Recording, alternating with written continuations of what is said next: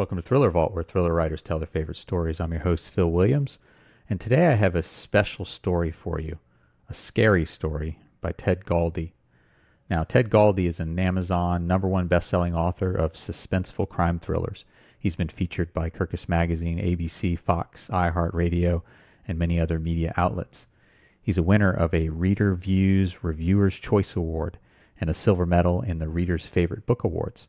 To learn more about him and to download a free best-selling crime thriller, check out his website at tedgaldi.com.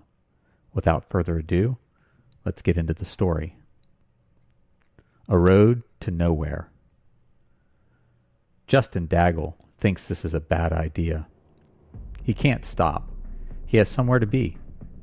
But she's alone and attractive, a realization that firms up more with each revolution the wheels of his Dodge Ram pickup make in her direction, the contours of her figure and characteristics of her face revealing more of themselves in the moonlight.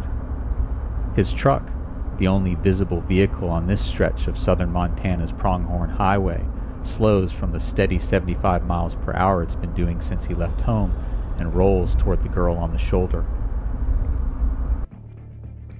Once stopped, he gets an even better look at her, fixed in the frame of the front passenger window. He lowers it, the 48-degree mountainy atmosphere rushing into the truck, specked with the scents of the surrounding Douglas firs and spruces. An anxious expression cowers under her eyeglasses. "Evening, ma'am," he says, though ma'am isn't quite fitting. The girl, about a dozen years his junior, 25-ish to his 37. "You all right?" Her head offers him a polite nod in assent. Then she folds her arms over her chest, the material of her fashionably sheeny, definitely pricey vest puffing around them.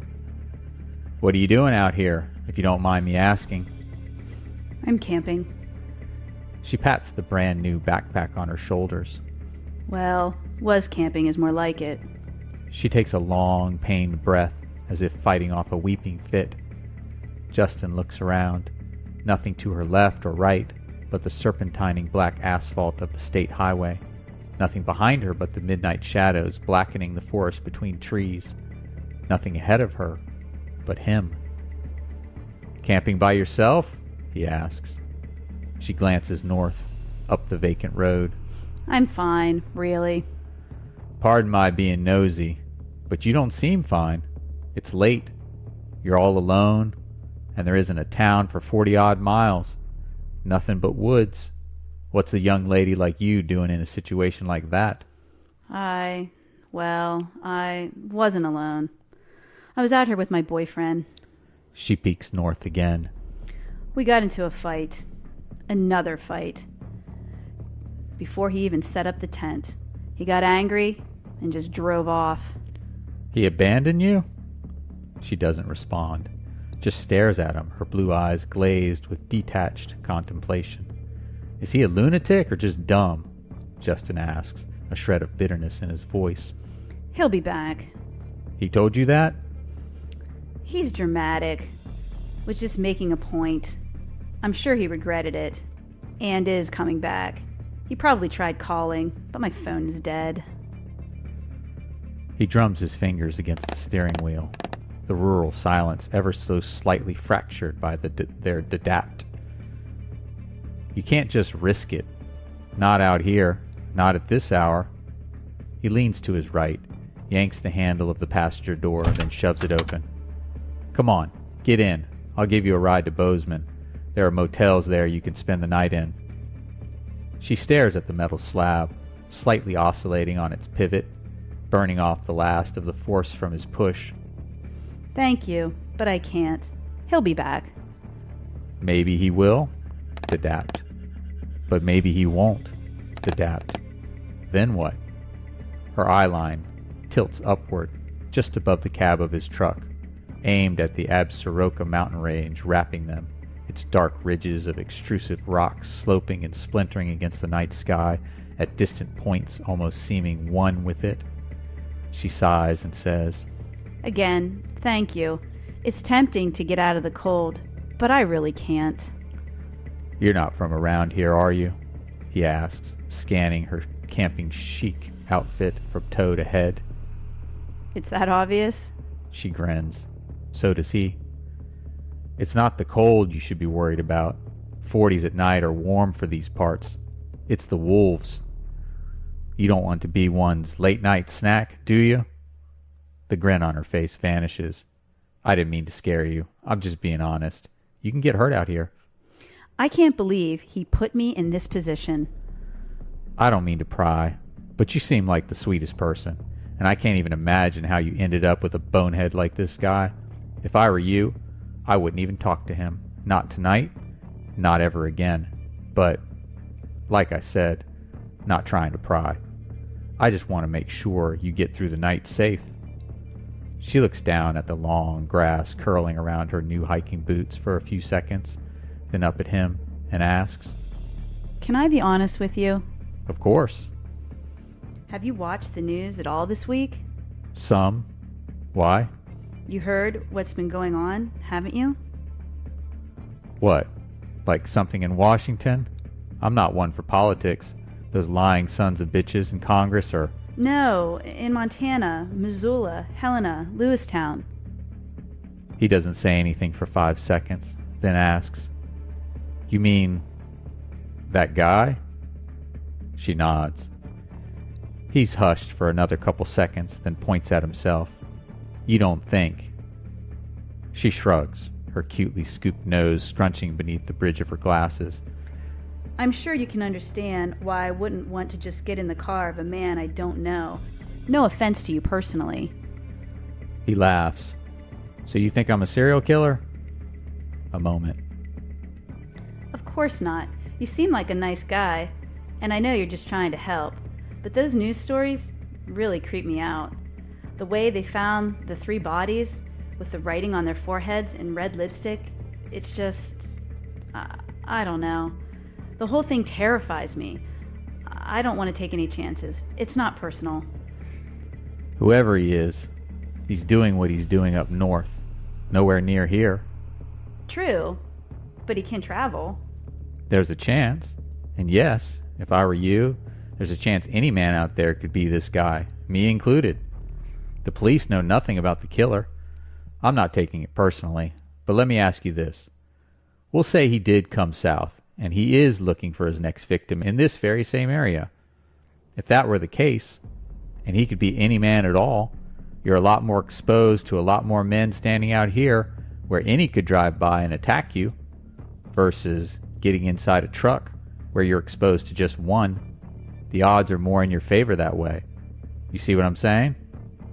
An expression winds onto her face that's 2 parts agreement, 1 part agitation. She seems in agreement with his logic, yet agitated at herself for arriving at that conclusion. How long? Till what? Till you can get me to a motel. A smile spreads across his beard-stubbled face. Half hour. She peers at the wilderness around her a bit longer, then runs a hand through her wavy hair and takes short, tentative steps toward the open car door. Her 110-pound body settles into the passenger seat. She closes the door. He locks it with the driver's side control, then presses another button to raise her window. Once it closes, they're sealed off from the briskness of the weather and the scent of the trees, her vast skied surroundings from just a moment ago shrinking to the confines of the cab.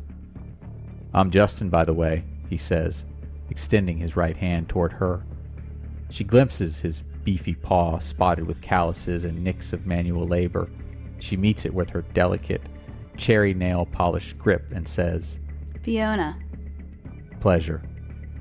Fiona studies his face, an oval-shaped display of slightly below-average looks bordered on top by a slackened green baseball cap and on the bottom by a thick, solid neck, while he studies her, high-cheekboned and well higher than the norm in sex appeal, which he feels is accentuated even more by the eyeglasses, giving off an intellectual air that declares she's better than people like him, working people. This implied superiority turns him on. He removes his foot from the brake, and the pickup heads north at a crawl. As he leans on the gas, the speed goes up, yet he doesn't take it to the 75 he was doing before, topping out around 50. A slow cruise on a road as empty as this, especially one known through the county to rarely attract traffic cops. Mind if I borrow your phone charger? I wouldn't at all. Problem is, the one I kept in here broke. Biting her lip, she removes her backpack and sets it on the dirt-creviced rubber mat at her feet. Once the jingle of the pull tabs of her bag's zippers calm, the cab is quiet other than the drone of the Ram's engine. Between them on the center console is a bag of his, not a closable backpack like hers, but a burlap sack, the kind you'd put potatoes in. She focuses on it. A protrusion indicates something is inside, but from the outside it's impossible to tell what. Only slivers of space exist between the bag's droopy top folds, each consumed with shadow. So, what do you do? She looks up from the sack. I'm in project management for a solar energy company in Billings. You got to go to college for that? Yeah.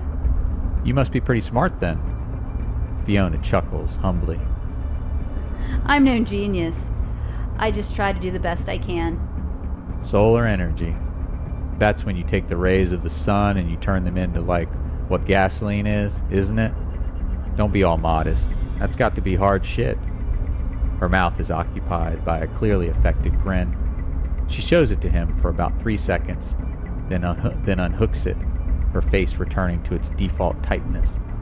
She slightly angles her back to him, gazing out the passenger window at the purplish-gray wedge of moon presiding over the night's net of dark clouds. I'm a logger. Oh, that's interesting. Not really. A moment. I like being outdoors. Lets me do that, which ain't a bad thing. We have that in common. We have what in common?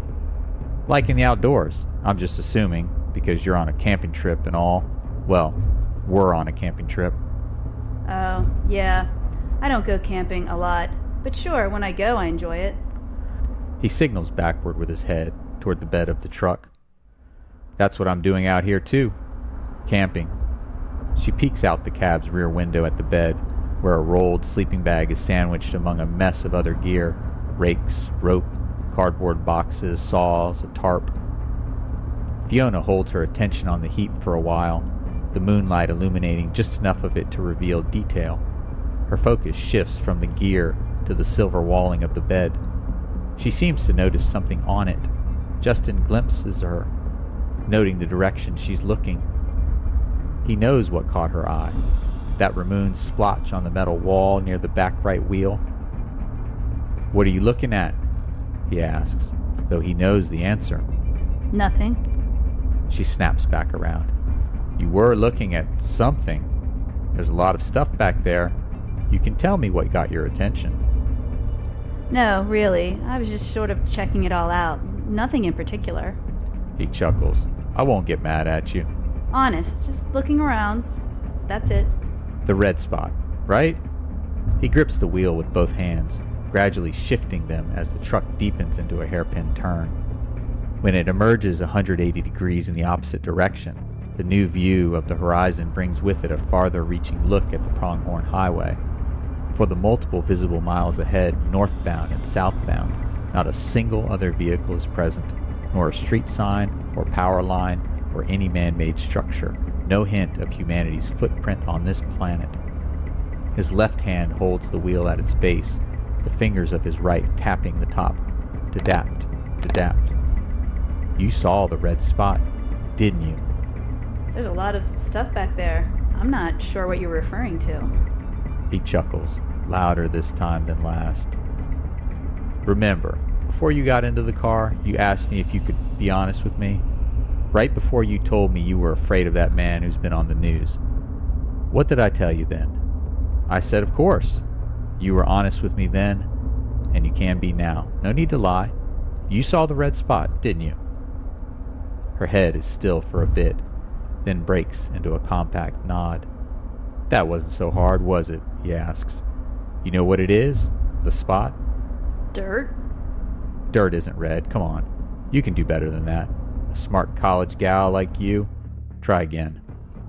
I don't have a clue.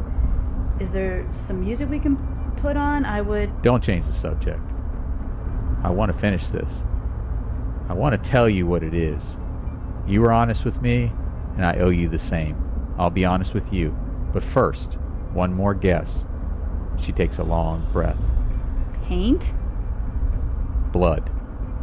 Her blue eyes swell slightly against their lids. Blinkless, they stare at the horizontal groove along the glove box door. As he traverses the long straightaway, the rock faces on both their sides steepen and heighten, enclosing the vehicle in a vertiginous chute between muscular evergreen and aspen trees. He glimpses her face, gauging her reaction to his admission. He waits about 10 seconds, then says, "I'm just messing with you." Her expression doesn't respond to this comment, instead stays frozen as is, fixated on the glove box. He lets out a laugh, quick and throaty, almost like a croak. "You hear me?" She doesn't look at him. "I'm just joking." A moment. I heard you. "Well, sort of joking. See, that back there is blood, but not the kind inside you or me. Elk blood. I hunt." No reaction for her. It was a bad joke. Sorry. His grip tightens on the steering wheel, a subtle grimace to his face. His glance shifts from her to the cab's ceiling and, as if he were more addressing himself than her, says, "That was stupid. Sometimes I can be so effing stupid." She gazes at his knuckles, which tense a bit tighter along the wheel. In a voice attempting to sound soothing, she says, "It's fine. I'm fine. Elk blood. I get it now." "My mom always tells me my jokes ain't any good.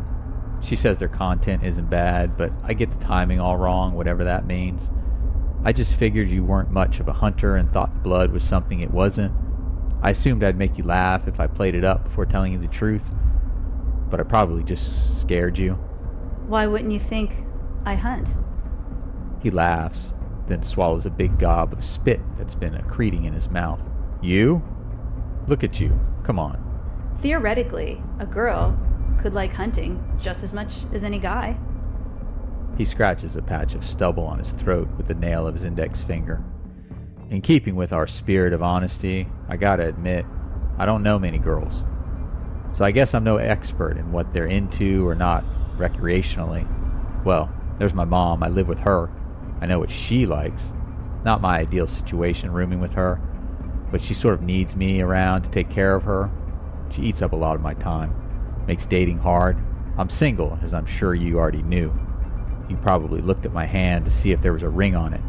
Did you do that?" No, not specifically. "Well, I did it to you. I always do that when I meet women. I always look. Just a habit, really. Curiosity. Not like I want to have sex with all of them or anything." In a little voice, she slips out, Makes sense. "Like I was saying, I don't date much on account of my mother and her condition. And there ain't too many females in the logging industry. So I don't really know enough women to know how common or uncommon hunting is among them." It's barbaric if you ask me. His eyes lift a bit. He inches the burlap sack between them a little closer to him. No offense, though. I'm not trying to be rude.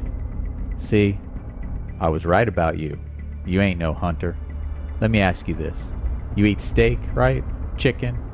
Somebody, somewhere is killing that animal. It's, what's the word? People are hypochondriacs if they eat meat and talk down on hunting." Hypocrites. "Huh? The word. It's hypocrite. Oh, right. Well, hypocrites then." I'm not opposed necessarily to animals being used for food, but hunting, nowadays, mostly, has no purpose.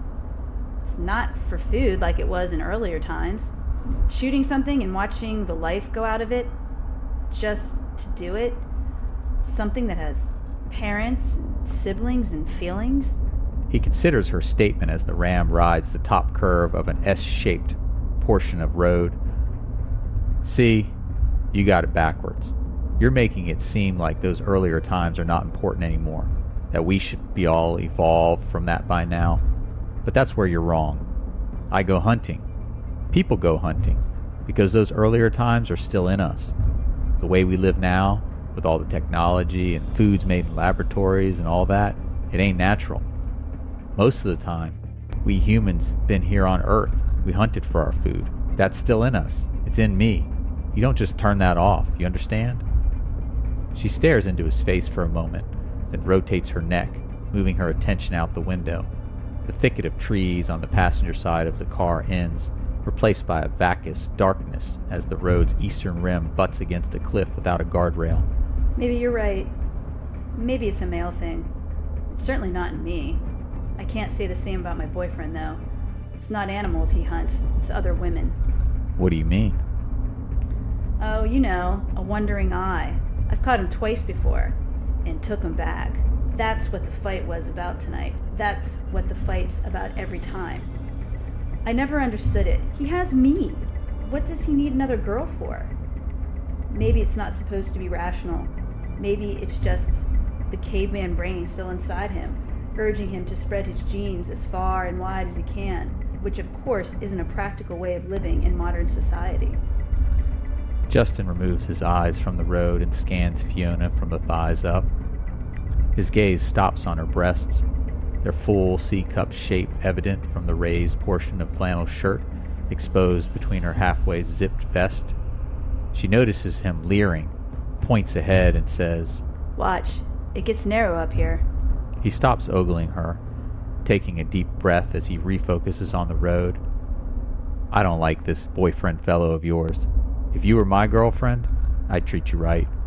What I don't understand is why women always tend to go for men like him and give them second chances, and guys like me find it so doggone difficult sometimes to even get a first chance, especially with a girl like you.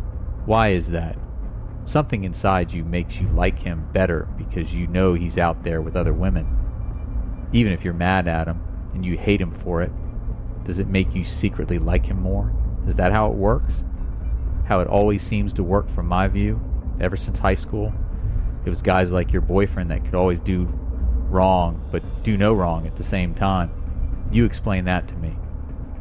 She glances at his knuckles, flecks of dove white on their skin from the strength of his grasp on the wheel. That's a good question, but I don't think I can answer it. I don't know why I give him more chances. I really don't know. A silhouette streaks across the highway, a sinuous body with 4 limbs and a tail. "Jesus," Justin blurts, cranking the wheel to the left, attempting to avert a collision with the shadowy being. The Ram swerves into the southbound lane. The animal whizzes past, and Justin returns to his path. "The thing came out of nowhere," he mutters. His burlap bag from the jostling of the car has slumped to its side. Something now peeks out the top, cylindrical, a slight shine to it. Fiona gazes at it. She reaches toward it. Before she makes contact with the bag or anything in it, Justin clamps her wrist with his hand. "What are you doing?" Your bag, it tipped, and I was just going to move it for you before anything fell out." He lets go of her, then straightens the sack himself, none of its contents now visible. "I didn't mean to startle you. Sorry if I grabbed you a little too tight. It's just, I don't want you going through there." She moves her now free hand to her chest, her arms crossing over it. "Why? What's in there?" "Nothing you need to know about." "What about our spirit of honesty?" He says nothing. His tongue mashes against the interior of his bottom lip, its outline bulging under his skin. "It's illegal." "What is?" "What's in the bag?" She glances at its webbed, tan canvas and the traces of the dark recesses between their folds. "I'm not a cop." "Of course you're not a cop. You don't look like a cop. I wouldn't have picked you up if I thought you were. Not with this in here. But a college gal like you, project manager? Nah, you wouldn't like what's in here." "Try me." The way she says this, saucily, excites him. He doesn't get an erection, but feels a spurt of blood pump through his penis. He subtly adjusts the way he's sitting, widening his legs, some to give himself room to grow even more without friction from the coarse denim of his jeans. "Remember how I said I was a logger?" he asks. She nods. "Well, I got laid off today.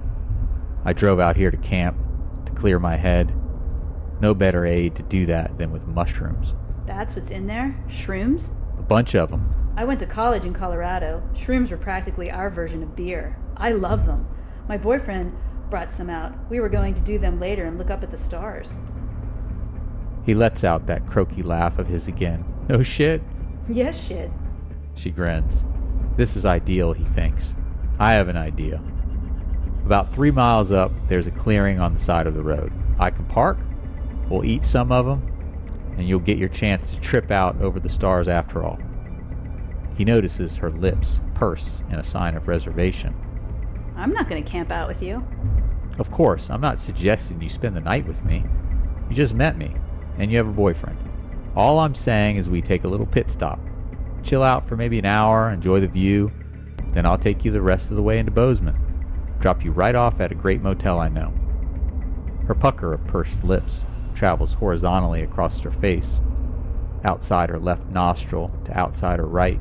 I did have the hell of a night. I wouldn't mind getting out of my head for a little. But I'm really not sure. So close, he thinks. This is his chance. Absolutely. You need to get out of that pretty little head. You were stranded in the middle of the woods, then got into a car with a strange man, he chuckles, and had to put up with his bad jokes. You definitely deserve to get a little up. He gives the Ram a bit more gas, the truck zooming up to 80. It's just up the road. What do you say? She doesn't reply affirmatively or negatively, granting him nothing more than a pensive-faced silence. She seems to be thinking harder now than at any other time of the ride. They go a mile. In his breadbasket is an excited twitch, a similar one less than a foot beneath in his crotch.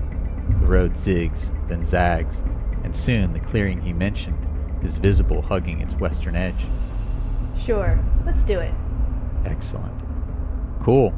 It's really good stuff, too. Can I look at it? She asks, nodding down at the burlap sack. Don't get antsy. You'll see it soon enough. They navigate the dusty blacktop until the Ram is adjacent to the wild grassed clearing. With a jab of the wheel, he breaks off the pavement onto the uneven terrain, Fiona's tiny body shaking a touch from the bumpiness. He goes a few dozen feet, parking by a span of trees gating the forested hills. He collects the canvas bag and cuts the engine. He secures the keys in the front pocket of his jeans, then climbs into the night. In his periphery, he spots Fiona exiting with her backpack. Leaning against the hood of the Ram, she looks around, at the length of the viewable road. The green field they stand on, the nothingness over the edge of the eastern cliff. Come on, Justin says, gesturing toward the forest. Where are you going? The woods, this way. Why are you going in the woods? Other cars could see us from here. Do you want to have a handful of shrooms when a police officer drives by? Look at how much road you can see on either side from here. We'd spot the headlights coming over a mile away. Plenty of time to hide the bag in the grass. He surveys the highway. Maybe, but it's still a gamble. Not to mention, the view of the stars will be way better if we hiked uphill just a little. Follow me. A moment. She looks behind herself once more, then puts her backpack on and follows Justin into the woods. Punctuating the quiet are animal noises, the scamper of claws, and the occasional caw. He approaches the imposing dark barks of 50-foot-tall trees, slipping between two into the box of forest. Peering over his shoulder, he notices her tailing him, her face with an exuberance on it he had yet to see. The fragrance of pine needles dominates their surroundings, yet with a dash of something else mixed in, a berry-like sweetness. A little higher, he calls out, his boot finding footing on the hard-packed dirt of an incline. You doing all right? Fine. He leads her farther up the mountain, the view of the Ram and that of the highway, now fully obscured by the greens, browns, and blacks of the timberland. As he promised, the vista of the stars up here is phenomenal, a fluorescent swirl of them layering the heavens overhead between the cone-like crowns of trees set slightly asway by the gently brisk breeze. He turns around, his eyes meeting hers, the starlight showcasing the flawlessness of her youthful complexion. Clutching the burlap bag with his left hand, he dips his right inside. In a couple seconds, he unearths a cylindrical, clear plastic case of mushrooms, Carefully, he begins removing the lid. Just before he gets it off, an overwhelming sensation commands his torso. The mushrooms plummet from his possession, banging the toe of his boot and spilling into the dirt.